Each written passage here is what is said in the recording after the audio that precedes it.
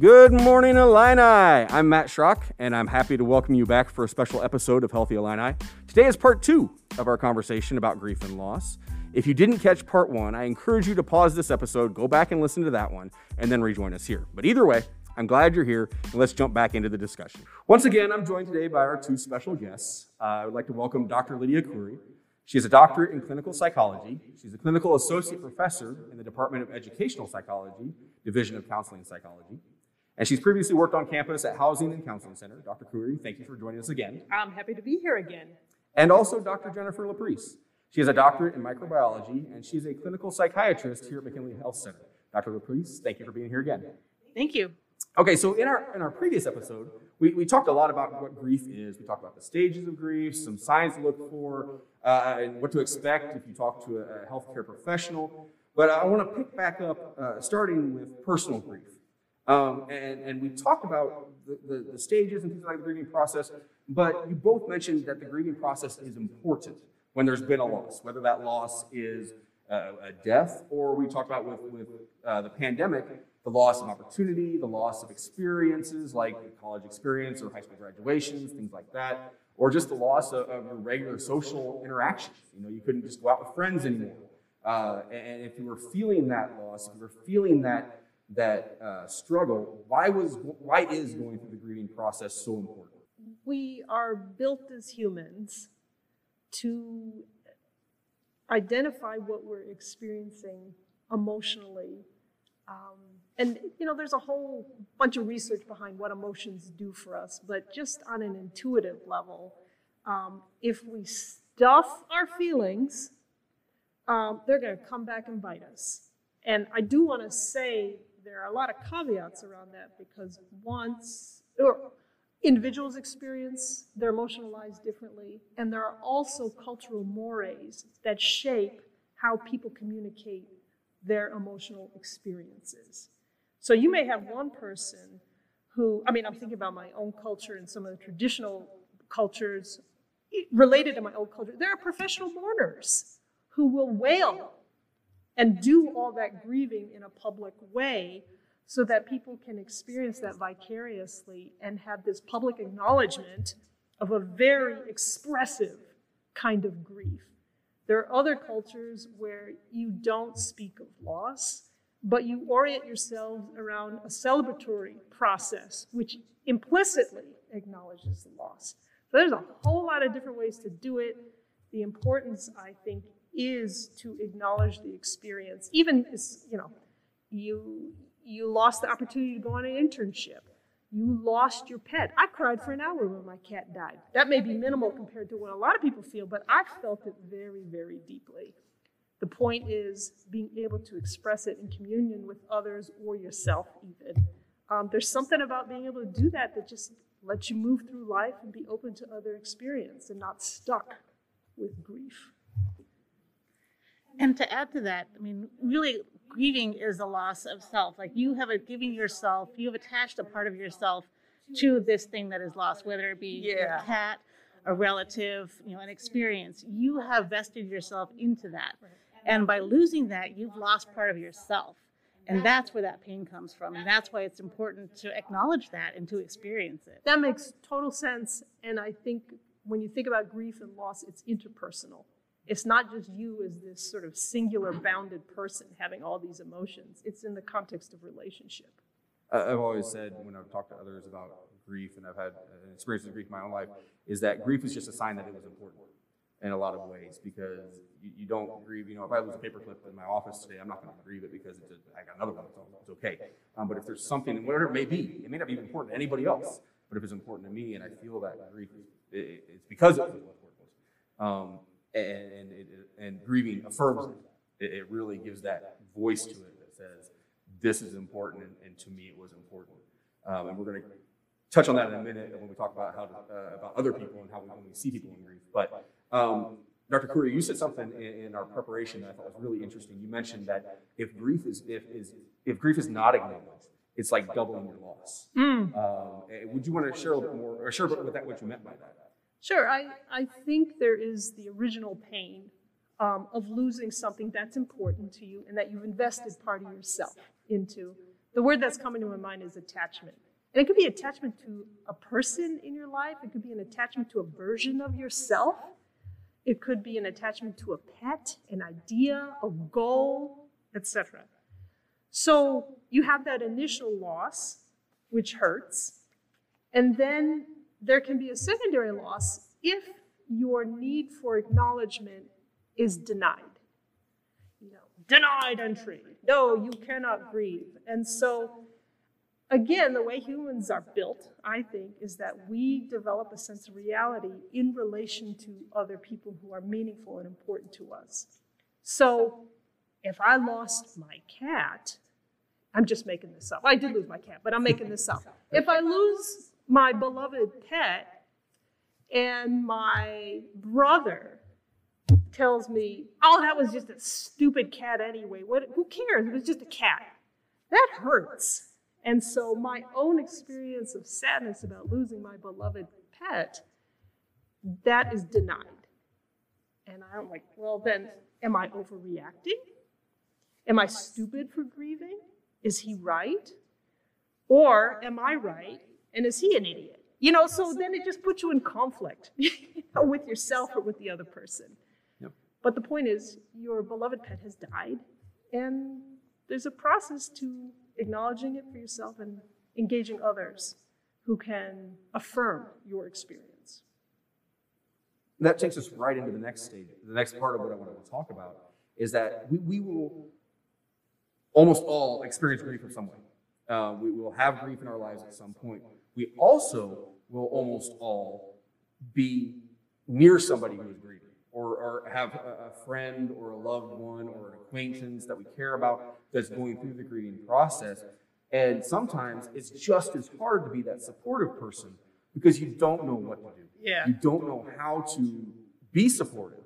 Because often with this level of loss, there's no answer. Let's go back to the pandemic. The high school students. I have a daughter who's now a junior who lost out on some things her sophomore year. I have friends who had seniors who lost out on graduation. There's no good answer. Everyone knows why, but then you get the question of why did this happen? Why does this happen now? Why does this happen to me? What do I do? How do I, or a job opportunity that went away because of it, or a job that just simply disappeared because without the social interaction, you couldn't have that type of job. We talk about entertainers, restaurant businesses, things like that. There are no good answers. So in that, it's very hard to be supportive because you don't know what to say. Are there any tips, or is there any advice you can give on how to help support someone who's going through this process? That's a loaded question, I know. It's a big question. But I just think it's something that's really important for, especially the students here at UIUC, where you're probably going to run across somebody that you want to support, but you just don't know how. Well, the first and easiest answer is to ask them, talk to them. Say, I know you're going through a rough patch right now. How can I help you? And support can come in so many different forms. It can be just talking to them, hearing their story. It can be making them dinners so they don't have to cook. It can be helping them with household chores. It can be any number of even little things. But don't underestimate the importance of just being there and witnessing their pain. Just bearing witness is huge. And it's also incredibly uncomfortable because you don't know what to do. You're feeling helpless. Nothing you can do or say is going to take away this pain or what happened to them. But just being there and sharing in the experience is so therapeutic. I would agree with everything you said. One of the things I heard, I can't remember where I read this. Maybe it was some op-ed or personal essay in a newspaper, but somebody was talking about their experience of grief. And she was trying to help a friend. So her friend expressed her loss to the author. And the author immediately jumped into talking about her own loss. Now, when she lost someone and somebody did that to her, she realized, oh, maybe that wasn't so helpful in terms of, and it's a natural response to empathically resonate with somebody else. If you have a loss, you're going to speak about your loss. What she said, what was so helpful is what Jennifer is talking about, that idea of being with, being present, and witnessing, acknowledging the other person's experience. You don't have to fix it. You cannot fix it. There's nothing to fix. You cannot go back in time and undo the loss, right? But to be present with somebody can be very powerful for them. But again, in the way that they want. You want it to be helpful help, not unhelpful help, right? And the idea of asking, what can I do for you? Sometimes even being more specific in terms of, can I bring you some food? Can I walk your dog? Can I do your dishes? Can I call your parents? Can I, et cetera, et cetera. So real specific help can go a long way. The other thing I think that is helpful when you don't know what to do, there are conventions for expressing sympathy. And maybe people don't like to do that anymore, but if I write a condolence note, I will use the word condolence. And just, it may sound like a cliche to a lot of people, but there are words that you can use that can matter in expressing sympathy and condolence and support. Now, if you're a poet, go for it. If you're not a poet, it's okay, pick up a card or just say the things that people sort of say that may feel like a cliche. What matters is the feeling behind it. And another thing not to be lost is this grieving process. I mean, again, it takes time. And most of the time, the rush of support is immediate. Yes. And after, like, say, a week or two, that falls apart, but that person is still left with those feelings, that rawness. And so it's important not to forget these people who are grieving. Remember that they're still there, they're still hurting, they could still use your support. And so just to be there for them for the longer term, not just the immediate grief. I think that's totally right on. Yeah. Well, and like you said, it's different for everybody. The time is different for everybody. The situations are different for everybody. I like what you said about the acknowledgement can be different from different cultures. But that also goes just for people. Some people, they have a loss, they may want a lot of people to gather and support them. Some may only want a handful. Yep. Some may not really want anybody. They may want somebody to talk about it. Yeah, we want to talk about what it was that we lost. Some may just want to just sit quietly. And it was so important, Dr. Priest, what you said, ask. Just ask and be honest. And sometimes they'll say, I don't know, but the asking supports a lot. Now, the other thing with that, though, is sometimes it's hard to ask because sometimes somebody who is in that grieving process lashes out. And it's not because, it's not at the person, it's just out of their own pain. They're lashing out.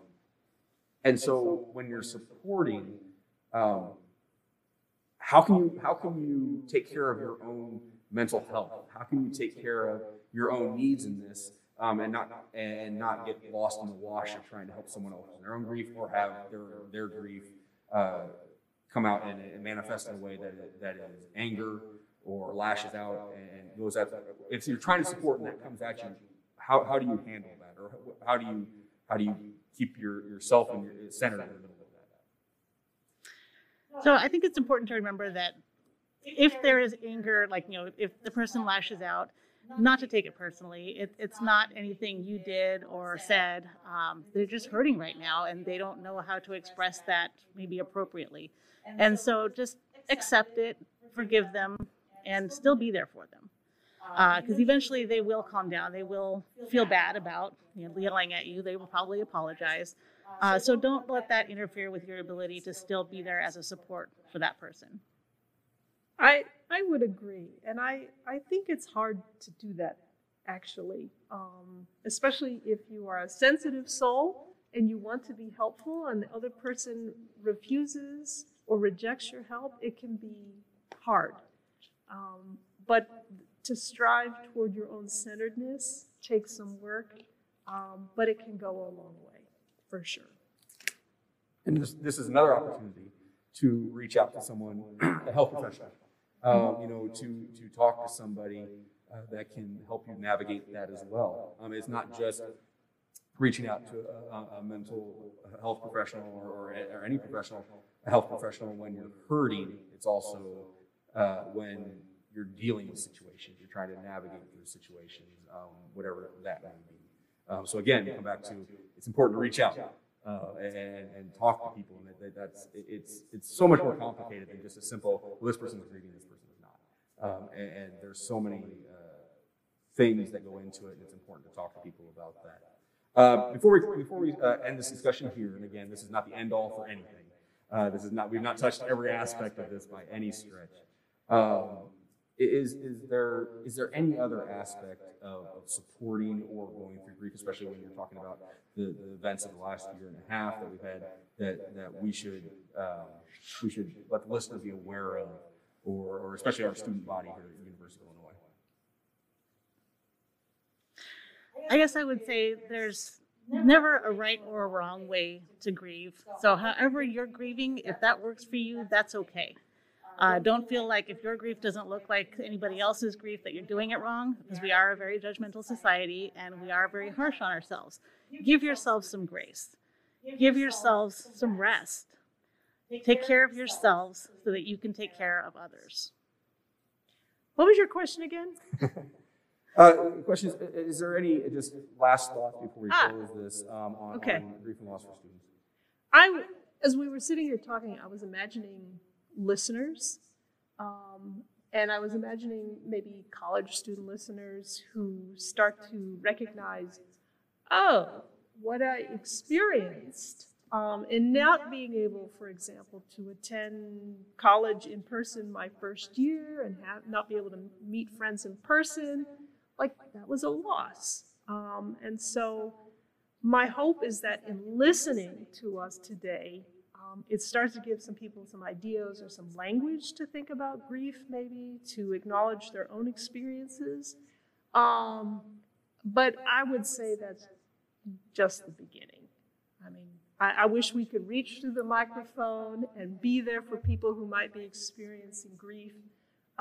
But it's just the beginning, as I said, and then the next step is to engage in addressing whatever experiences you are struggling with, whether that's going to talk to a professional, psychiatrist, psychologist, mental health care person, engaging in some kind of practice or relationship building with other people. That takes time and that takes effort to engage and stay engaged. I think that's sort of the antidote to, in part, to that cliff of depression that people can fall into sometimes.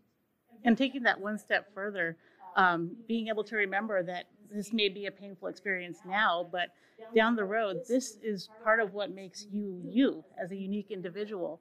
And having had these experiences make you more well-rounded, more approachable, more empathetic, because you have these painful experiences, so you can understand where somebody else might be coming from when they're going through those things. Yeah. Dr. Curry, if you could elaborate a little bit, because you talked about that it is an action, it's reaching out, it's important to take that step, but one size doesn't fit all with that. And so what if I try something and it doesn't work for me? Am I stuck? Let's hope not. So let's say you're struggling, you've had a loss, you're dealing with grief, you feel like you're going down a rabbit hole maybe, and you decide, you know what, I want to do something that will make myself feel better. So you sign up for an aerobics class and you hate it. Don't do it, right? I happen to like the aerobics stuff, especially the yoga-based stuff. But if that's not your thing, there are other ways to engage. And when I talk about action, I'm not just talking about going out and running, although that has shown it's a great antidote to depression and anxiety. Action can also be sustained engagement with an activity such as talking to a therapist. That is sustained. It could be a sustained activity of, you know what, I need to play the piano, and I'm going to commit some time to doing that every day for my own well-being. So action is very broad, but the important thing is that you try to sustain it. For me, also, I think action in relation with others. I tend to really believe that our mental health is dependent on relational contexts. Even for those of us who are super introverted, okay, we still need people. So that's a bias I have. It is so important to have the conversation. That's why it's important for us to start this conversation with this podcast, to give people a voice if they want it, to reach out to us. And there's just so much that's involved there. And I hope as you're listening that some of this has resonated, whether it be something, oh yeah, I've experienced that and that makes more sense now, or that makes sense, I need to talk to somebody, and we invite you to be a part of that. But Dr. Curry, Dr. LaPrise, thank you so much for being here today. I really appreciate having the opportunity to talk to you about this. Thanks for having us. Thanks, it was fun to be here. It's important to try and acknowledge grief, whether we're going through it personally, going through it right now, or it's something that we've gone through at some point prior, or we're somebody who's supporting someone else who's going through the grieving process. Talking about it, acknowledging it in some way makes a huge difference. So I'm grateful you've listened today, but I'd love the chance to continue the conversation with you or put you in contact with someone else to do just that. You can find resources and contact information in our podcast description and also our episode descriptions. Thank you for joining us today. You are on a personal journey no matter where you are in it. You are important and you matter. Your health and wellness are important and matter. And we are here to keep you well to excel.